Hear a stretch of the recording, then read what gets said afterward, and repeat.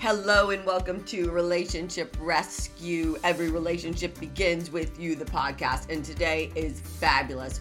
We're continuing on about the parent, the adult, and the child in every relationship, because you have a parent in yourself, an adult, and a child. The parent is usually your inner critic, the person that's telling you what should be done, what should not be done. The adult in you is the person that really, you want to be. I'm a 52-year-old adult woman. That's how I present myself. That's how I show up in my life. The child in me, the inner child, the hurt inner child, shows up as the triggered, angry 10-year-old, the person that has the disproportionate reactions to seemingly innocent transactions between people, and this is played out in marriages and relationships everywhere. But nobody really gets it until they do, until they find somebody like me, or they find somebody, a different relationship coach or therapist or books or whatever, they run across it. But most people are traveling through this life unaware that they're being covertly controlled by a angry, sad, bitter, depressed, anxious inner child that is fearful of life, that is nothing but full of fear. And the triggered reactions come from fear of abandonment, feeling not good enough, feeling ugly, feeling stupid, all of these things that you came to believe about who you are based on your programming. Okay, so marriage is actually the most complicated of all human relationships. Very few alliances can produce such extremes of emotion and or can quickly travel from bliss to cold, terminal, legal write-off, mental cruelty, right? So if you were to stop and consider the massive content of archaic data which each partner brings to a marriage, to a relationship, to a partnership,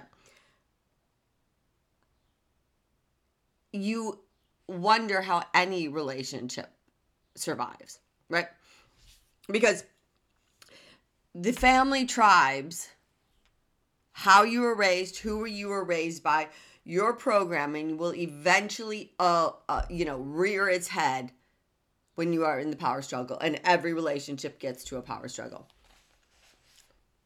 And usually, when I'm dealing with codependents, and I have a lot of codependents that are in relationships with other codependents. It's not just the codependent and the narcissist. It's two codependents too. And one is primarily usually, it begins as the rescuer, the other is the victim. And then wherever they're at in the power struggle, whatever moment they're in, one of them becomes the persecutor.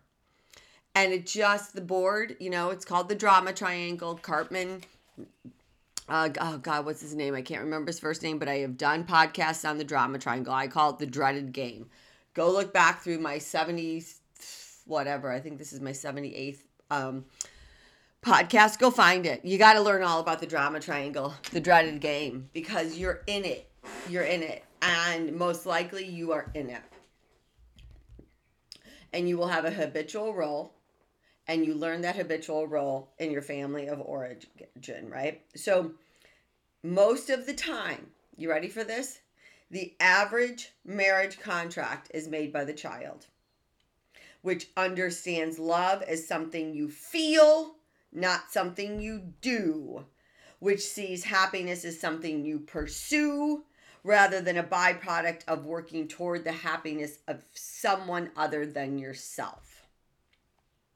Fortunate and rare are the young partners whose parent, within them contains the impressions of what a good marriage is, because many of us have rarely ever seen a good marriage, have we?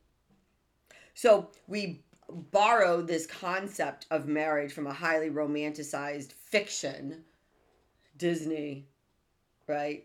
Wherein the husband, in Disney actually there's always a princess and a prince. And by the way, I never bought into that crap about kissing a frog and the frog turns into the prince, right? Like, that wasn't happening for me. I was petrified, so scared of warts. And I don't think you can get a wart from a frog.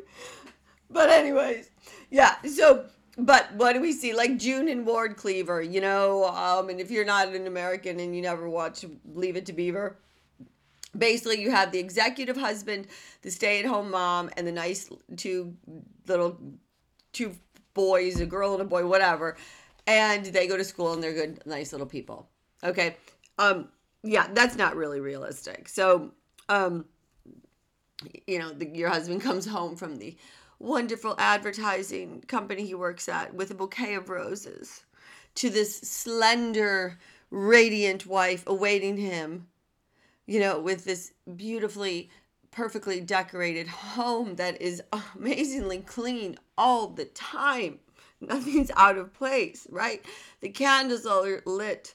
The stereo is is playing this beautiful music that you will make love by as soon as you put your perfect, two children to bed. Ha! What a joke. Okay, now, when this big illusion begins to shatter, which it will, when the carpets are worn down, the husband might lose the job, stop saying I love you, the stereo won't work anymore, the wife gains a little bit of weight because she's eating too many of the cookies, I don't know, whatever. When shit starts hitting the fan, all of a sudden the I love you stops.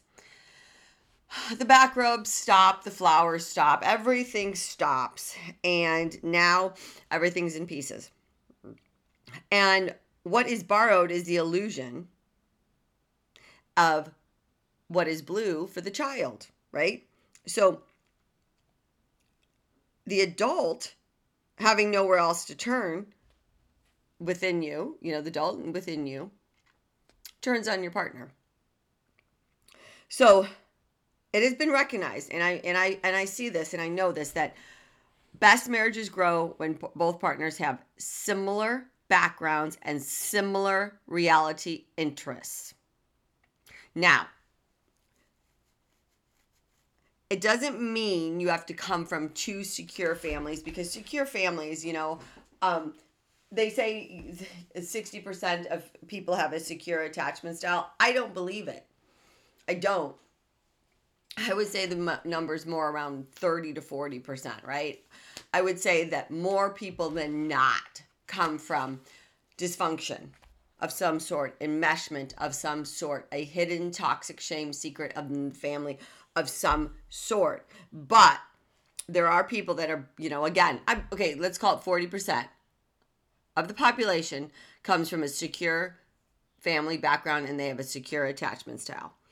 But when you have the child in charge of planning the marriage, all dissimilarities, just things that are not similar, are ignored. Okay? And the contract reads, till death do us part. So when you are in the, romantic love stage, you feel like something's familiar. You feel like, oh, this time I'm going to get my needs met. This time this person's going to love me the way I deserve to be loved. This time I am going to get my inner child healed. All of it's going to be there. No, you're not seeing your inner child, but something feels really familiar and really good.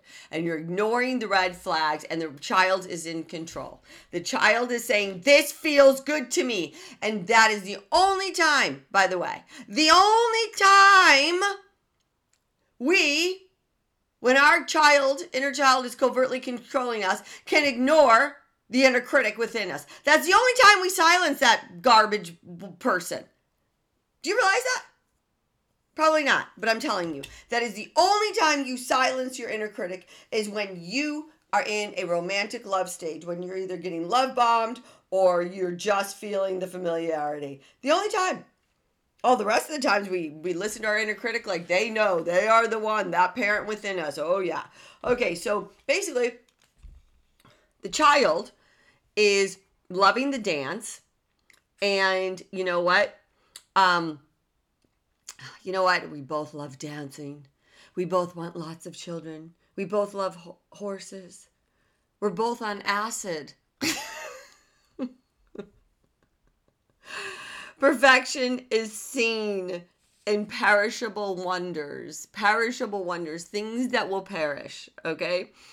And basically, sometimes the bond is established on the basis of mutual protest, on the mistaken assumption that one's enemy is one's friend. Okay? It's much the same as the manner of two children mad at their mothers comfort each other in a bond of mutual misery, right? Well, some couples will hang together and it's us against the world as, some sort of a protest against they, right? Like it's us. It's us against the world. We hate together. We've been wrong together. We can maybe be victims together, but somebody's always rescuing, trust me. So what happens is it's delusional and it's an illusion. And eventually they become objects of their own bitterness against each other.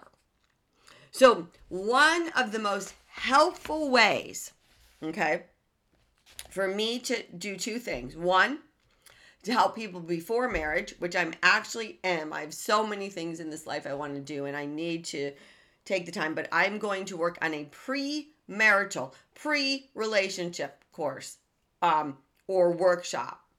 More like it would probably be a workshop.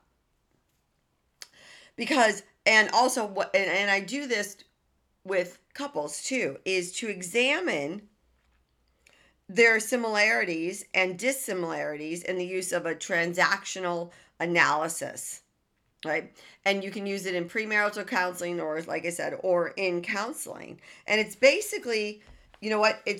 I construct a personality diagram of the couple contemplating either marriage or that are in marriage. And even if I'm working with one person, I can destruct their diagram and get information from them to help them change the marriage, right? So the aim is not to just expose the obvious, right? Okay, which obviously, but it's really to make a thorough and undertake a more thorough inquiry and approach to who are you really with? Who is their inner critic? Who is their parent? What is their inner child about? What do they look like? What are their reactions? Right? So what I want to do with you guys is kind of show you how this works. It's basically, first of all, I want to compare the parent in each of them. So parents in you, if you have the parent in you has countless rules of conduct, right? Many shoulds, oughts. You should do this. You should behave this way. You ought to do this. You ought to do that, right? So when you are rushing into marriage based on the child, right, the inner child feeling loved and getting, that finally the love bombing or whatever it is, the familiarity, ignoring the red flags, you're not thinking about the parent, right? So you're not thinking about what you're going to eventually is going to come out, your parent and their parent. And they're going to tell you, you should do this. You should behave this way. Why aren't you doing this? And it's an unwritten rule book that will come out. No, I don't even know what the rules are in my real book. You don't know yours until somebody does not follow your rule. Okay. So, it's like ideas of like whatever a parent put into your head, you're judged by the company you keep. Don't do anything that's beneath you. Only slutty girls wear short skirts. People that get tattoos are bad. It's those types of rules, shoulds, okay? So when you look at the parent in a person, okay, so there's those shoulds of what you ought to be doing. And there's also the inner critic, which is that parent too, right? Okay, that's part of it, which is also part of the adult. I'll get to it in a moment, but which is criticizing yourself. Okay, so when let's say you are your parents were divorced and you were raised by your mother, and the mother overindulged you with material possessions and gave you just a little bit of attention, okay? Because your mother herself was what? Child dominated and acted out, her feelings in displays of spending, with intermittent displays of sulking, withdrawal, and vindictiveness.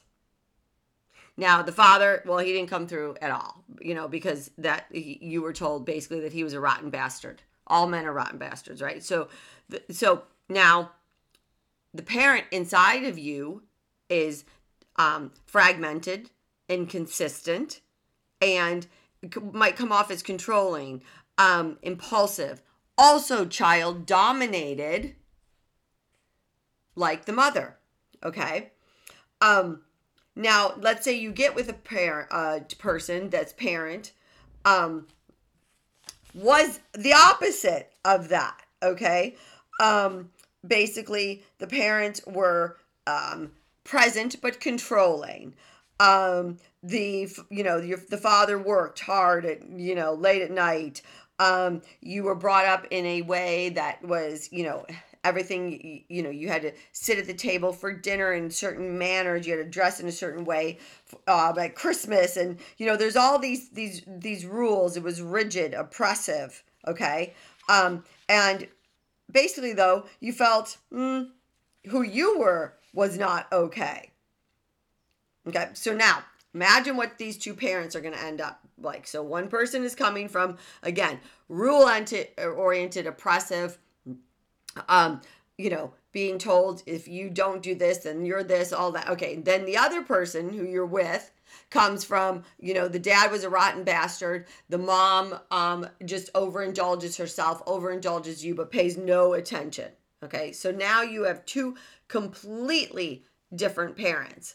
Now, so let's look at the adult. What would the adult might look like? Okay, so the adult and the one partner, intelligent, well-educated, enjoys a wide variety of interests, right? She likes classical music, has read the literary classics, enjoys making things with her hands, does creative things, enjoys discussing philosophy stuff, philosophical and religious ideas, very concerned about the consequences of things, and also like think about it like this is where the thoughts would come in, the parent contamination of the adult. It would be like, any man over 30 who isn't married is no good. A woman who will smoke will do anything. Anyone who can't get through college is lazy. What can you expect of a divorced man, right? So now you're with, okay, now that is the contamination of the parent in this adult person. Now you're with your boyfriend who you want to marry, who is still self-indulgent, overindulged as he was as a little boy, uninterested in, school, dropped out of junior college, didn't turn him on. He wasn't stupid, but he had little interest in philosophy and religion, that's for sure. He couldn't spell, so that's going to annoy her. And basically the adult in him and the adult in her are two completely different people, contaminated by the parent in two different ways. Now let's look at the child in each of them. Her child was hungry for what? Affection, anxious to please, frequently depressed, sensitive to incoming signals of criticism, right? Like the criticism would be like, really produce strong feelings of not being good enough. Had very little self-esteem. She thought of herself as plain, right? Now, that's her child, right? And she's swept off of her feet by this man that she can't believe would love her because he's so beautiful. Well, then his child within him was aggressive, self-serving, manipulative. He had always gotten his way, remember that. And he planned to get his way with her too, which was, part of the problem. Because the parent in her would not allow her to enjoy sexual, exotic, different ways of having sex. Why? Because the parent in her said that's only for girls that are floozy, right? His child, was so contaminated that his adult and his parents were so weak that, he couldn't weigh the consequences of anything. So he just basically said, I'll think about that tomorrow, right? It's instant gratification, instant gratification. So as the relationship progresses, guess what happens? There's less and less to talk about.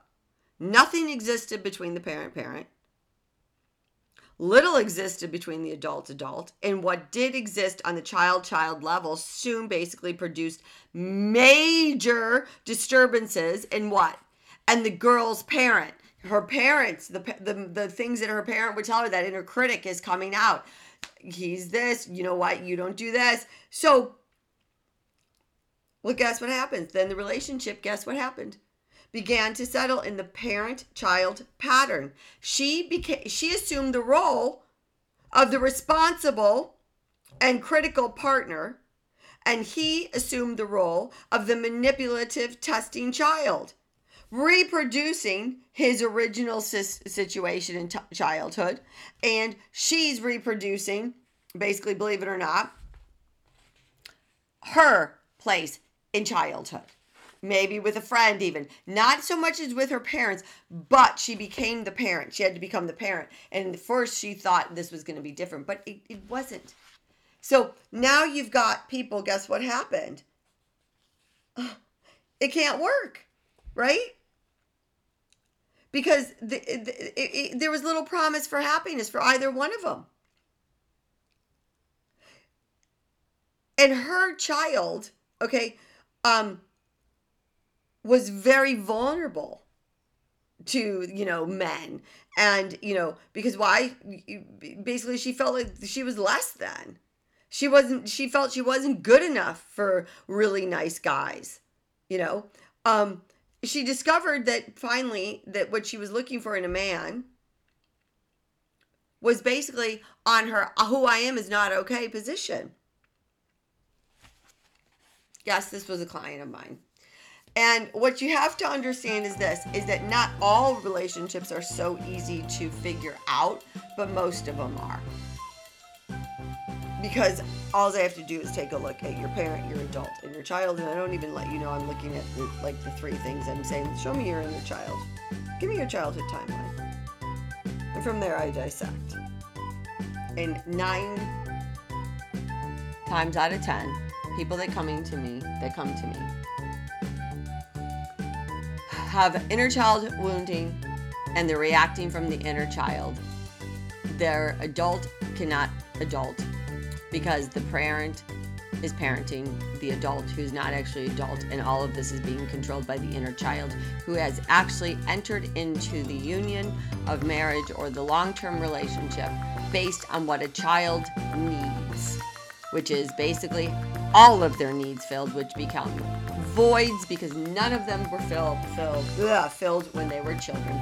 Part 3 coming up. Thank you so much for tuning in to Relationship Rescue. Every relationship begins with you. For some freebies, workshops, all of it, click the link in here in the notes, and thank you. Bye-bye.